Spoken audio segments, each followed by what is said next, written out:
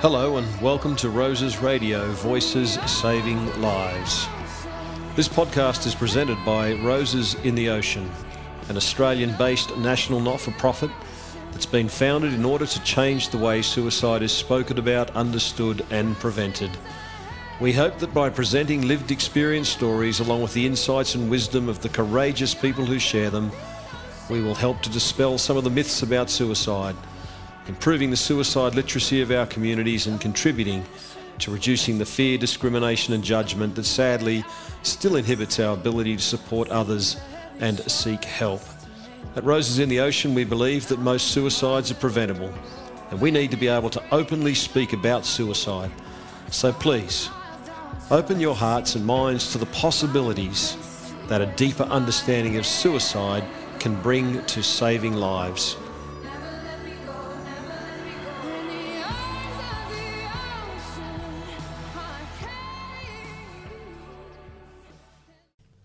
Well, hi folks, this is Lane here and you're with Roses Radio, and today we're holding a conversation with Christy. Christy, welcome to Roses Radio. Thanks for having me, Lane. So you've recently come across from Port Lincoln to Adelaide, and you did so for work purposes. So tell us a little bit about the work that you do. So I do psychosocial rehabilitation in the homelessness sector here in Adelaide.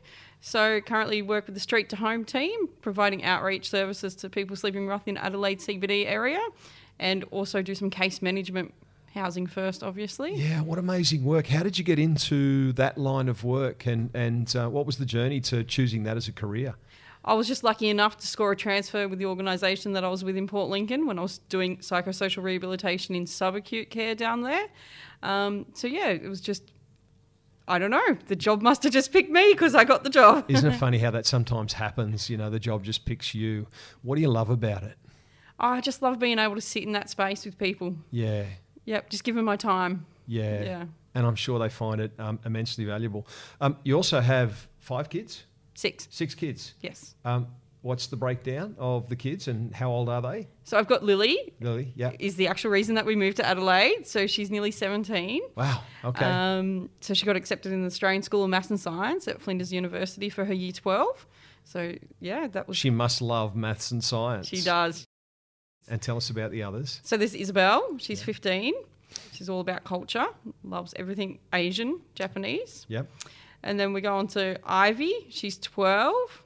She's what we would call our drama queen of the house. And then the twins, Chloe and Rachel. Chalk and cheese, totally different, but yet so similar. And then finally got the boy there in the end, Seth. He's nearly 8. He'll be 8 next week.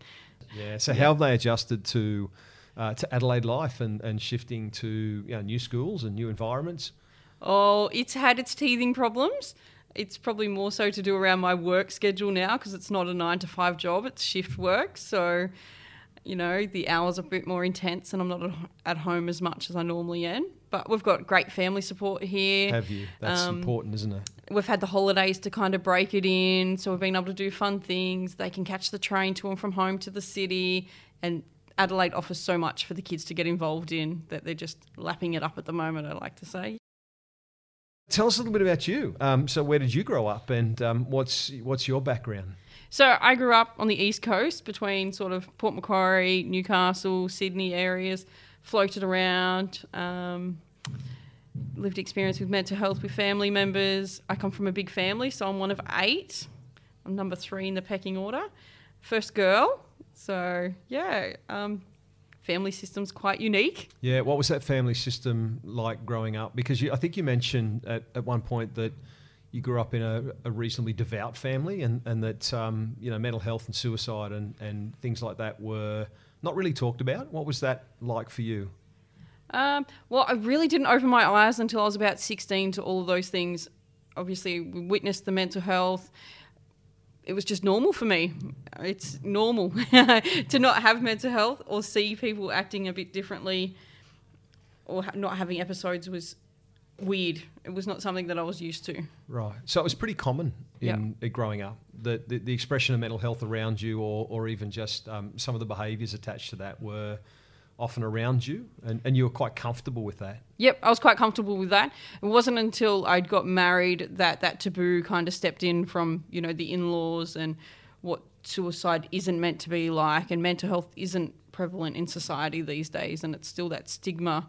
I notice still today with them, they've still got that same thought pattern, and it's hard to change. Yeah, you talk a bit about stigma and how important it is that we break down that stigma. How do we do that? We need to have those conversations and the education. So the education needs to start, I think, in the school system with the kids. The kids are going to come home and ask questions. I've noticed in schooling these days, psychology is a big subject at the moment. It's slowly coming out, having those conversations, making it normal. Who doesn't have mental health? Yeah. Somebody in every family suffers some form of mental illness, whether it be anxiety, depression, suicide ideation. There is some form, it's a scale, and everybody's on that scale somewhere. Yeah, and you married Russell. Yep. How long were you and Russell married before Russell took his life? 8 years. What was that like for you and the kids, being married to Russell and having to navigate the complexities of mental health in your own house? So Russell, as you spoke about, had mental health issues, suicide ideation, and had lived with that since he was a teenager. Multiple attempts at suicide. So you knew that when you first met Russell? Yes, that's correct. Okay. Yep. All right. Yeah. What we decided to do as a family was acknowledge, yes, Russell didn't want to accept help for his mental health and didn't want to navigate that. That was partially due to the stigma with the family and modern day society. I'm a man, I'll just harden up, I'm not meant to feel like this. If I ignore it, it's going to go away. So Russell knew that he had mental health related issues, but didn't go to the typical places where he could have gotten some help for that. Yep, that's correct. And did that mean that over time his mental health related issues got worse? And at what point do you remember it transitioning from mental health related issues into some real issues around suicidal ideation? Was that a journey that he went on, or was that always there? That was always there from when he was about 16. So that was, there long before I came along. And it was just something that we lived life to the fullest while we could. We knew those moments of darkness were going to be there, but when the times were good, they were good. We just had to glide through the darkness phase, get out the other side, and keep on going. How long would the darkness phase last? Tell me a little bit about what it was like in your world and the world of the kids when that darkness phase was a big part of what was happening. So I like to describe it as a roller coaster ride. Yeah. So we go up and down through these tunnels, plateaus of, it's all right, epic highs, manic lows. Let's go in the tunnel sometimes, 2 to 3 days, sometimes 6 to 8 weeks. In the beginning, they weren't as frequent. So, there'd be 6 months between episodes. That gradually became less and less until it was days between episodes. And then it was hours between episodes until he took his own life. What was that like for the kids? It was hard for the kids, and that's where it takes a village to raise a child. And I seek that professional help from a young age for the kids, because being emotionally attached, I couldn't navigate them through the system, but somebody with the education and added supports could do that on my behalf. So we quite regularly did family therapy, they did individual therapy, art therapy, just something that was their space. If they wanted to talk to somebody or they wanted to have questions, they could ask somebody and have no emotional attachment for the answer coming from mum. Like, mum said it's because of this, or mum became emotional because of this. It came from somebody that had their best interests at heart, and they could navigate through that with them and discuss it at a level that the kid needed for their developmental age and where they were in their life at the time. And that's something that you would say to others who might be experiencing something similar. Make sure that you've got that support for the kids, yeah? Make sure that they've got an outlet to be able to normalise the conversation and talk about what they're experiencing and feeling, so that we're not repeating the same old thing that is making the conversation difficult and complex and taboo. for a child who really needs to talk about what's happening for them. Yeah, definitely. You know, Medicare give you 10 free sessions a year. You break it up, you know, that's every 8 weeks you've got a session, or maybe 7 weeks. Schools these days, they have psychologists and counsellors that attend schools, you know. Access all of these services. Just put your hand up and go, hey, we're struggling. We need some help. Yeah. Invest that time into the kids. Give them the education that they need, coming from somebody that's not emotionally attached to the family. And, yeah, still to this day, we access, you know, private health services, psychologists for the kids, so to assist them in moving forward. Something might come up, just might be a situational crisis, but they've got that person that they can go to. How did that work for you? And what did you find really helped you as you navigated, as you say, the roller coaster, the tunnels, the ups, the downs, the twists and turns associated with suicidal ideation? I thrive on this high intensity environment. So to me, it was normal. I just seemed to work under that amount of pressure, and still do today. It's the reason I work in a high risk environment now. But you just do what you got to do. But if I knew back at the start that, you know, there were services out there were people that could help, I could have prevented so much stuff, or assisted in making strategies to move forward and maybe have a different outcome today, maybe not. Yeah. So it's the kind of absence of knowledge that led you to roll up the sleeves and just do things yourself. But now, as that knowledge is shifted and you begin to realise the extent of the support networks, what particularly might have changed for you? What would you have potentially done a little bit differently? Oh, I think possibly, it's a possibility Russell may still be alive today. He may still be living with this suicide ideation, but I would be well equipped to deal with it in a better way than my knowledge prior would have been. Well, go and do it then. You know, go and do it. That's okay. Go and do it. I'll support you. Which now I'm educated. I know that's probably not the right response that I should be saying to somebody. Even though I'm offering support for you to do what you want to do, it's probably not the right sort of support that somebody in that space needs at the time. Yeah. Tell us about Russell. What was he like? As a man. So not only was he a dad, he was an uncle. He's got, 12 nieces and nephews on his side of the family. Plus, there's half a dozen on my side of the family. He loved spending time with the kids all the time. He'd be up at the crack of dawn, self-employed, concreter, built his business from scratch. He'd be working in the mines during the week. Weekends he'd be out. We'd be building this business. Kids would be at the job site. Just fun, loving to be around. He was that person that everybody wanted to be with. I don't know, he was a larger-than-life character. And you guys worked in the business together? Yeah, I eventually gave up nursing and went over into the business with him, and I did the book work, and then it went to, hey, I'm 39 weeks pregnant with twins and I'm carrying pavers and pushing concrete down the driveway. Yeah. But those were the fun times, being able to bring up the kids on a work site.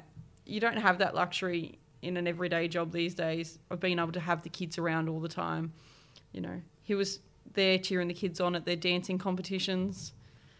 He would be the one in the crowd. The kids would say, "Oh my God, he embarrasses me, Mum." So embarrassing. Yeah, that's right. He'd be cheering, he'd be clapping, and the kids could be failing at that dance step or something, and he'd still be powering on and going, "You go, girl, you got this." Yeah, that's memories that they'll never forget. Yeah, that's right. They're those really positive memories, knowing that he loved them that much and knowing that he supported them. In such a manifestly inappropriate way in many ways, in such an embarrassing way. They'll never forget that, and that'll be really important to them, hey? Yeah, that's it. I think they're memories that they cherish. Yeah. And it's still spoken about at home. Another one is a midnight feast. So he used to, when I was nursing, he used to keep the kids up to midnight and he would give them chocolate and lollies and chips. Now, that wasn't allowed in our house. No lollies, no chips, no chocolate. We'll watch movies and we'll do all the fun things. Yeah. We're being able to carry that on now, keeping his memory alive. We don't do it as regular as we did in the start. Now we probably do it every couple of months. Yeah. It just happens when we feel the urge, we just do it. Yeah. Yeah. How long ago did he pass away? 2015. 2015. So just 4.5 years ago. Okay. You say he'd lived with suicidal ideation. What was that like for you? And did you have any idea that this was coming? Had you sensed that something like this was going to happen? Not at the time. So at the time, for the 6 months prior, stuff was going on. You know, we were living in 2 separate homes at the time. But now I look back on that last 6 months, I can see the lead up. But that's only because I'm educated now. Yeah. And I'm trained to see that. Okay. And for those who might be wondering what some of those signs are that they might like to look out for with your new knowledge, what were some of the things that you now notice that might have been an indication that he was at risk? So we would have family events, and at this one particular family lunch that we had at the park, we'd gone back to the in-laws' house and, you know, afternoon tea and whatnot, and he sat on the computer and he told us, these are the songs I want to be played at my funeral. I already knew this, being married, that, you know, these were some of the songs he wanted, but he voiced it to his brother, his sister, their partners, his nieces and nephews, his mum and dad were all in the room. Yeah. What was their reaction? Can you remember? Everyone brushed it off, kind of ignored it. It was like, yeah, we'll deal with it later.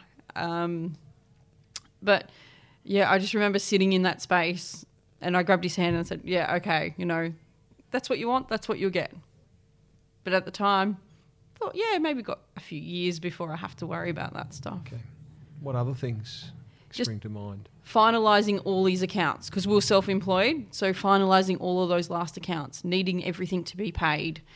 I just thought he was being OCD over all of the payments needing to be made before they were due. So, you know, we had this good credit rating if we wanted to move forward in life and stuff like that. Yeah, they're really complex things, aren't they? Because, you know, you can look at that particular moment and see it through the lens of both a positive and a negative, can't you? Yeah, that's right. Yeah. Just being organised. Just being organised. In fact, you know, for some people, it's kind of like, oh, I'm so glad he's finally getting his act together and reconciling all those accounts. Oh, definitely. You know, because it's kind of like, oh, I'm so pleased he's actually up and about and he's must be feeling good and he's doing the work that needs to be done and I've been asking him to do. And so I actually feel pretty good about that without recognising that in some way might be a sign that he is getting things in order. Yeah, definitely. At the time I was thinking, yes, the tax agent's going to love me when I go visit him in a couple of weeks because everything's going to be in order, everything's filed correctly, you know, everything was in its place. I wasn't having to spend, you know, what I thought would have been a week of sleepless nights having to organise it for the tax accountant. So, yeah, I just thought, yeah, sweet, organised. Yeah. So, yeah. And so let's talk a little bit about the actual moment. What are your memories of that day and that moment? So the kids, at the time, to put context behind the story, we were living in 2 separate places. So I was with his parents and he was about an hour and a half away in the family home. I'd taken the kids to school, done all the normal stuff, and then he was meant to be at a job site and I tried to call and his phone was off. And then was that unusual? Yeah, it was very unusual because if he was on the job site, he would have answered his phone. So then I said to his mum, I can't get hold of Russell. I had some alarming text messages from last night. Do you want to come and... What was he saying?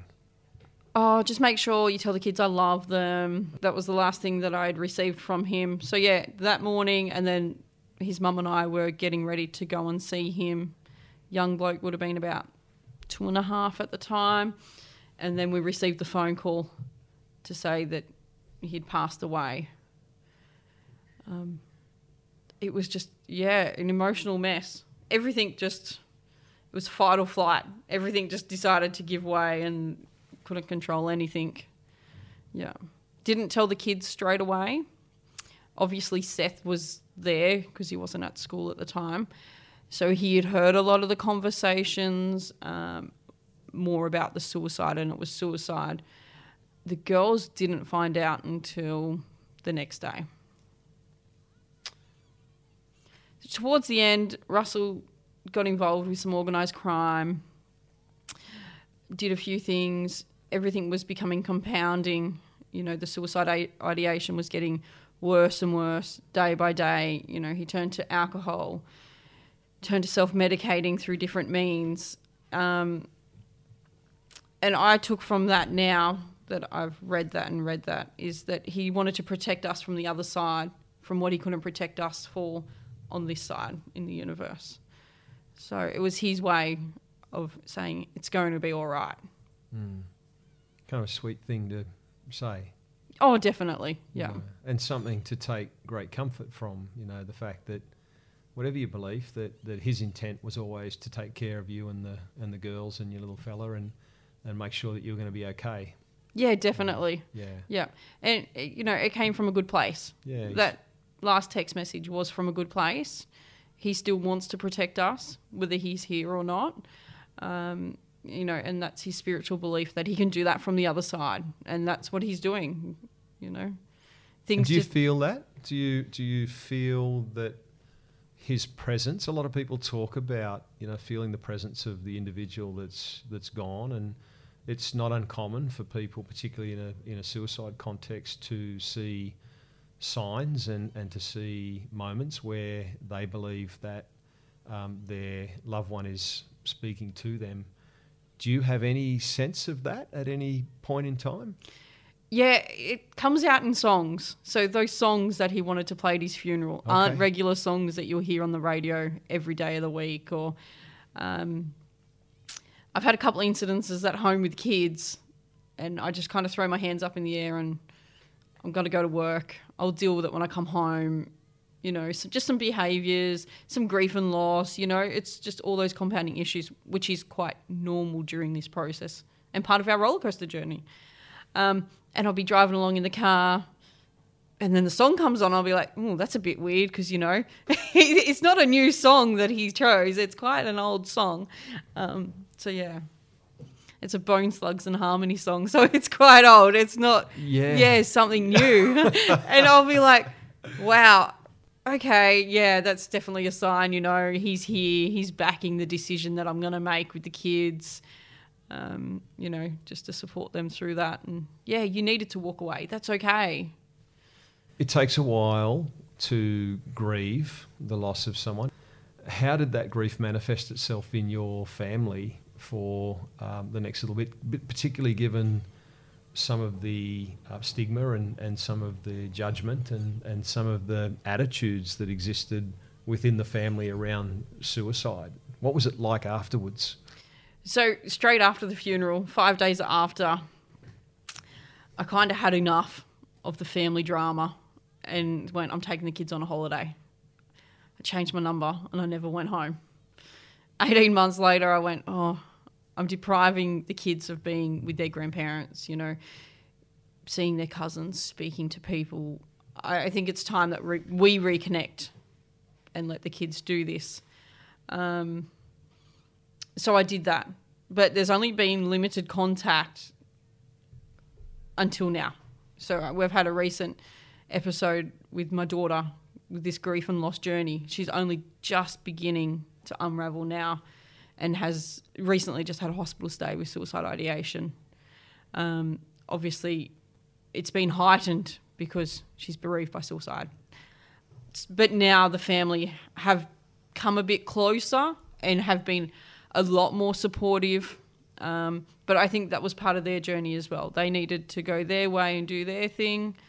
I needed to come and concentrate, just be a mum, be there for the kids, worry about myself later. And that's kind of what Lily did. She was the backbone of our family. She was the second parent at a young age. And so it's her time for that grief and loss journey. So it's been at different times for everybody. But it's good to see the family support that's been offered to her now, but previously hasn't been offered. What was that like for you when Lily's suicidal ideation emerged? I can imagine as not only a mother, but someone who has experienced or has a lived experience of being bereaved by suicide, your heart must have jumped when that started to emerge. It did. It's quite fresh still because it was so recent, but no one wanted to help. Nobody. No hospital staff. At the time, she was with friends. The ambulance didn't want to take her. The ambulance refused to take her to hospital because she was 16. The friends at the time said, well, we'll put her in the ambulance, and once she sits in that bed, you've got to take her. And that's what happened. And I met them at the hospital, and the same thing happened. Oh, no, we're just going to discharge her. And I'm like, no, this can't be done. I stood my ground. I became quite passive-aggressive, I'd like to say. It was hard watching her have these episodes laying in a bed. But at the end of the day, she needed support and she needed help, and somebody was going to listen. And I made sure, as a mum, I needed to make sure that that was going to happen. But it took me 8 hours to convince somebody, to lose it at somebody, to get angry at a nurse. I apologise if you're ever going to listen. But they needed to understand where I was coming from. And I still think if I didn't turn up straight from work, you know, with my keychains on, my fobs, my security ID, etc., they wouldn't have listened to me. They would have just fobbed it off. You don't know what you're talking about. You've got no idea. You're not educated. What you're saying is wrong. But we come out the other side and it's still only early days, but she's willing to accept some support and talk through these processes. And yeah, we'll just keep moving forward. Yeah. And your experience now and your knowledge, which has been shaped by your lived experience and the loss of Russell, is now manifesting itself in your support for your daughter, which is amazing, which is fantastic. So all of that new knowledge that you've got, you can now use to help her through this phase in her life. Yeah, I made it my journey when Russell passed away to educate myself on the why. Why? Well, this is why. And to get to know how come, what's suicide like, you know, the underlying, is it always mental health? Is it not mental health? You know, is it a situational crisis? Then I began to work in mental health and unravelled it a bit more, and keep gaining knowledge every day. With every person I sit with in this space on a daily basis, I get another insight, their insight and their journey and what they would like to see happen. And, you know, and that kind of moulds me, you know, not only as an individual, but also when I'm at work as my work self, and also then it gives me the upper hand when I deal with it at home as well. It feels to me like you're a lot more curious about stuff. Yeah, you know, definitely. You know, if we want to know what's going on with someone, we have to get curious about them and what they're thinking and the way that they're behaving and all those little idiosyncrasies that attach to what they're doing at that point in time. Yeah, definitely. And it's as little as, tell me more. Why do you think like that? And then be silent for a few minutes while they tell you. Maybe half an hour. It's just being able to sit in that uncomfortable space, and there's a little bit of hope in their conversation somewhere, and then you just grasp that. And then, you know, you might see them in a week later and go, oh, you know, how's your dog today? You know, and it's a dog they haven't seen for a while, but they're like, oh, you actually listen to me. I'm going to tell you some more. So you think that's really important, that you know, that sense of active listening?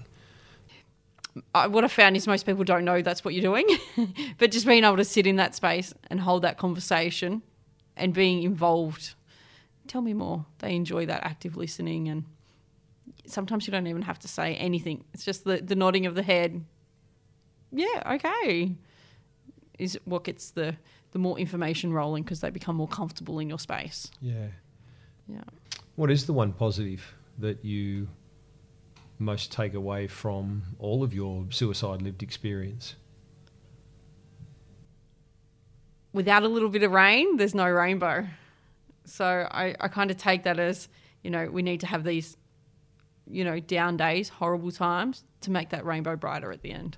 So it's about growth for you. Yep. You know, it's about stretching into these situations and learning from them, isn't it? You know, you talk about, you know, that you want everybody to be talking about suicide, you know, family, friends, neighbours, services, and these conversations need to be had in lots of different places, and we need to really start to explore what this means in lots of different contexts. And that's part of your curiosity, but it's also part of you encouraging others to say, it's okay for us to talk about this stuff now. Yes, it's a horrible thing, but what are we going to do moving forward? Are we just going to keep dwelling and going, oh, that person suicided. Oh, they're such a bad character. What about all the good things they did 10 years prior, or even 2 weeks prior? And it's just, I think, opening up those conversations, making it normal. This is an epidemic happening, What, half a dozen deaths a day, I think, are at the moment, suicide in Australia. Yeah. Because we're not talking about it. We're just sweeping it under the carpet going, oh, we'll deal with it later. So, we always finish our podcast by asking 2 questions which we think are really important. And the first is, what do we need to change in the way that society deals with suicide? Yep. Start talking about it. So what's the message that you'd like to put out to those who might be grappling with this very issue right now? Dealing with the grief, it's where I think you need to reach out and get help.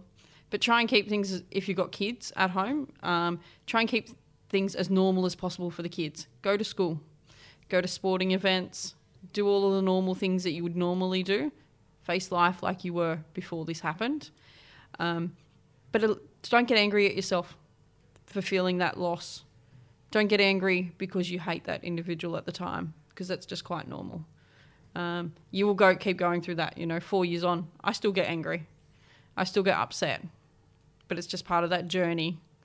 But being able to resolve that trauma around the grief and loss is going to empower you to move forward and give you the tools that you need to move forward, to heal those scars, and, look forward to bigger and better things, And it's not to say that you won't take the top off those scars every now and then. You'll bump your arm or you'll bump your elbow and the scar bleeds again. It happens, doesn't it? It happens, yep. But what I found is, between those times, the distance is getting longer and longer. Okay. So to start with, it would be a daily basis that would be upset or angry. Then it was months apart, and then it just got bigger and bigger. But things do get better, there's hope, if it's a loved one that you've lost, you may find another partner, it may take years, it may take months, it's different for everybody's journey, but just holding on to a little bit of hope. Okay. And what about for those who are carers? As a carer, I think you've just got to walk beside them through their journey. You can't tell them what to do because you're not in that space.